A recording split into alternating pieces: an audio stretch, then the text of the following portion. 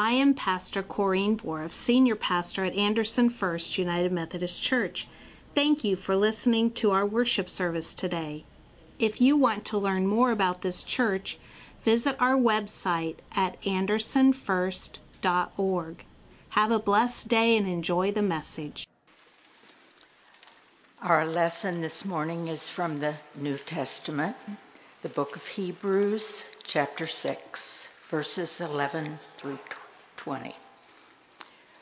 For when God made a promise to Abraham, since he had no one greater to whom to swear, he swore by himself, saying, "Surely I will bless you and multiply you."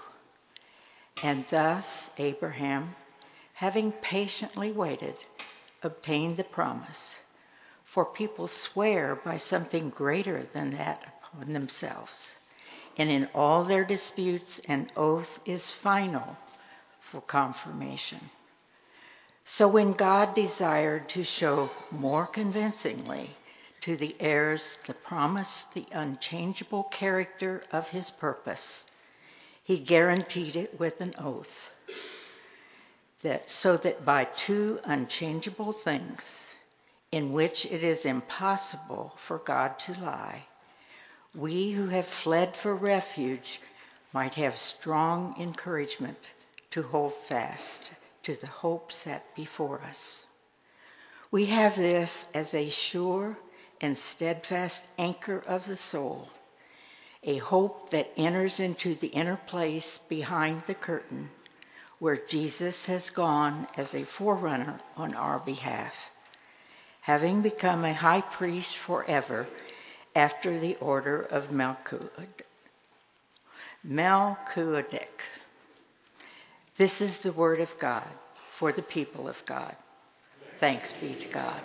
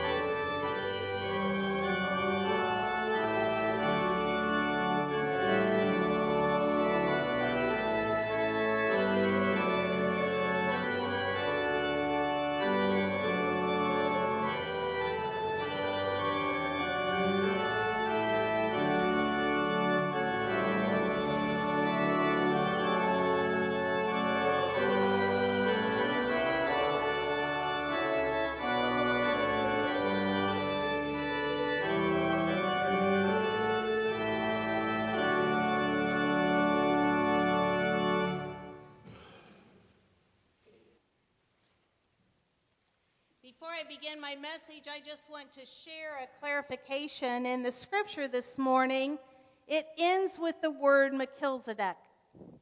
Melchizedek, it's saying that Jesus was a high priest in the order of Melchizedek. And what that means, just because that's an odd name that we don't necessarily know about, Melchizedek was a king and a priest in the Old Testament. He was given that position by God, and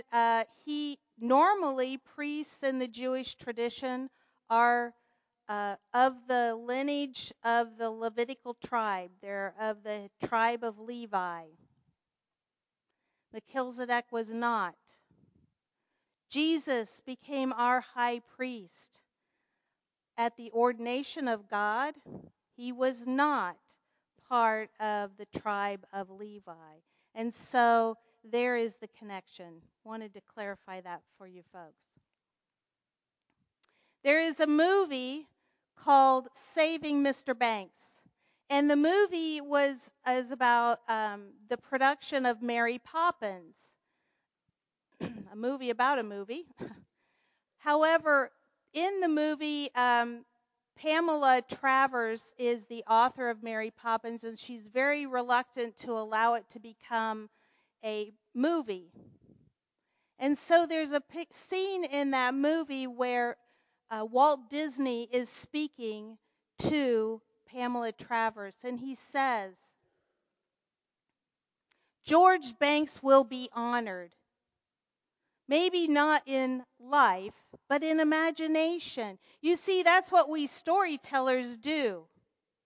We use the imagination to eliminate chaos, to bring about order. Trust me. Trust me, Mrs. Travers. You have my word. You see, we bring hope again and again and again.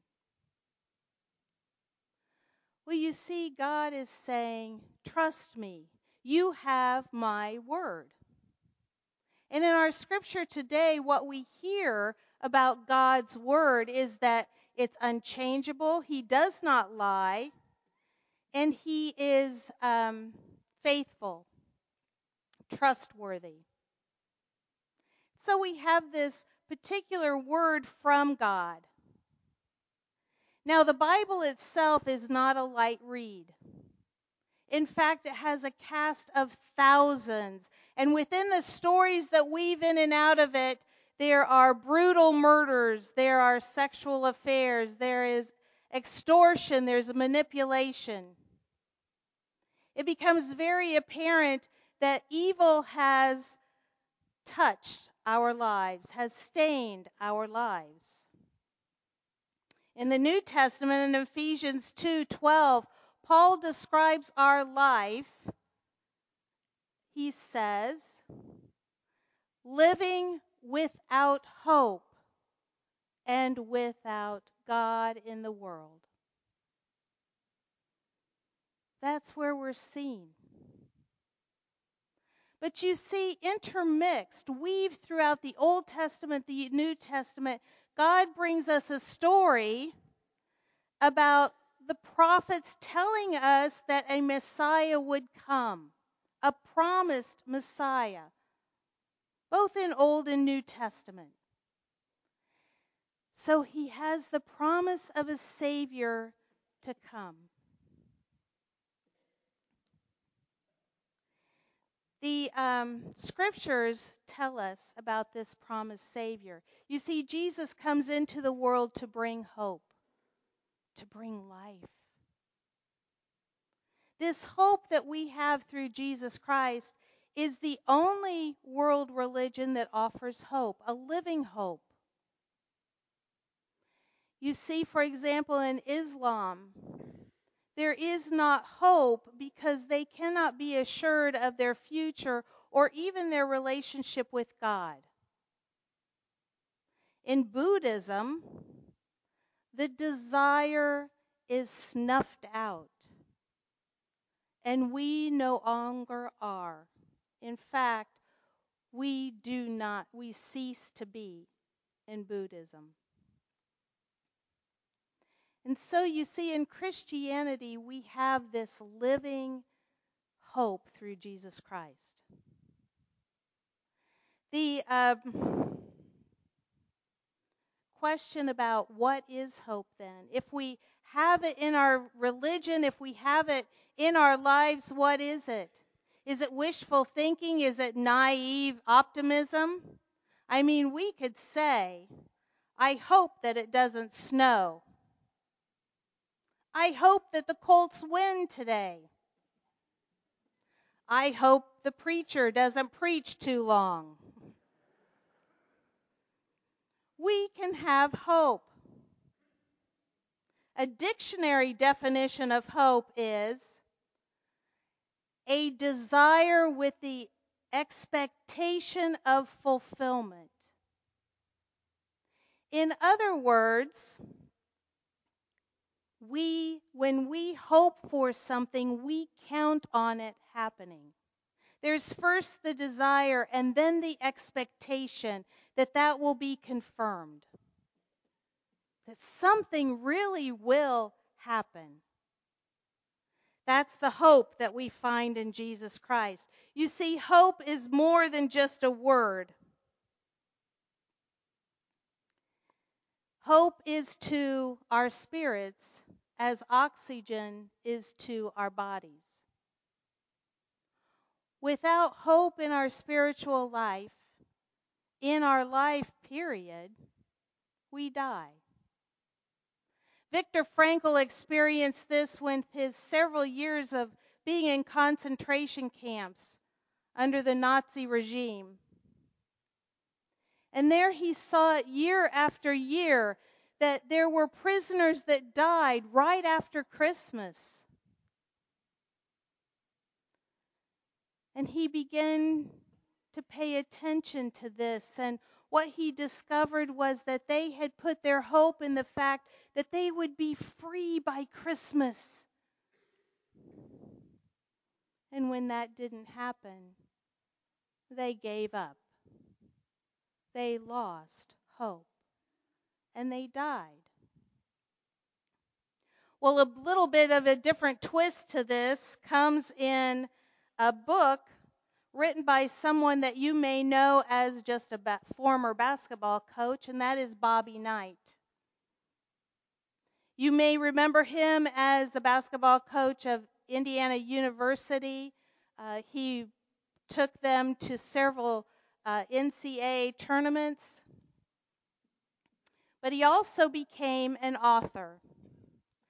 The title of his book that he published in 2013 is The Power of the Negative. Does that surprise anybody? The Power of the Negative. But he puts a little bit of a different understanding on hope. He said, hope is foolishness. We fool ourselves to think that everything is going to be okay. Said if we're going to have hope, somebody has to do something. Somebody has to do something to change the trajectory of where we're headed. Somebody has to do something to change the future. Somebody has to do something. And so we have this understanding that hope is a who. Somebody who is strong enough, somebody who is wise enough, somebody who is good enough to change the future for good, to embody hope. And God gave us that hope in Jesus Christ. He is the somebody that can change the trajectory of our lives. He is somebody that can change the future for good. We have a symbol, as you can see.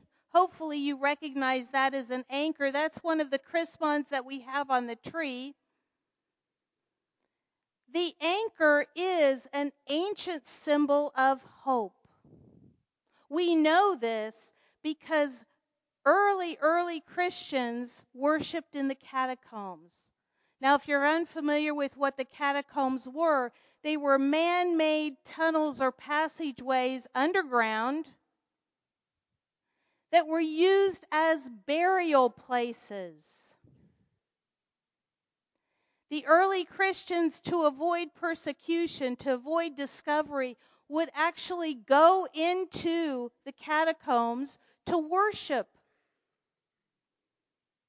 Because the Jewish and the Roman people didn't want anything to do with the dead underground. And so they would go into the catacombs, and there they would carve their signatures on the stone. And we find in many of the catacombs the anchor. They were living in a really turbulent time, a time of persecution, a time where their life was being threatened for believing in Jesus Christ and worshiping in Christ and gathering with other Christians. And yet, they used the symbol of the anchor. You see, they understood that Jesus Christ was their hope. That only through Jesus Christ could their life be changed, could the trajectory of their future be changed. And so they hoped in Jesus Christ. And the function of an anchor really, literally, is that it is dropped from a ship into the water, where if it's to stop the ship, it will embed itself into the seabed or the bed of the water. And there it will hold the ship steady. It will keep the ship safe. The same use was done by the anchors in Jesus' time. To keep the ship steady, to keep the ship safe. And that's why it was used by the early Christians. That was their hope. They were anchoring themselves in Jesus Christ. At Niagara Falls, the falls drop about 180 feet. It's a rush of water, and it takes quite a while to go upstream to where it's not quite as violent. There's not many rapids there at all, and actually ships will navigate, boats will navigate the upper part of the Niagara. Just before the place on the Niagara River where the Welland River enters and joins that river, there is a pedestrian walkway that's been built over the river. And on that pedestrian walkway, upriver, there is a sign that hangs. And the sign is for those who are boating and traveling back and forth on the river. And the questions are two. Do you have an anchor? Do you know how to use it?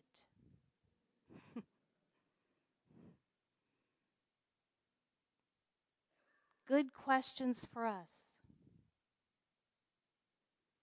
Do we have Jesus Christ, the anchor, in our lives? Do we know how to access Jesus Christ, to go to Him, to seek His help, to secure His hope? You see, hope is living in the assurance that we are anchored in Jesus Christ. Jesus, the baby born at Christmas. Christ, the resurrected Savior. Amen.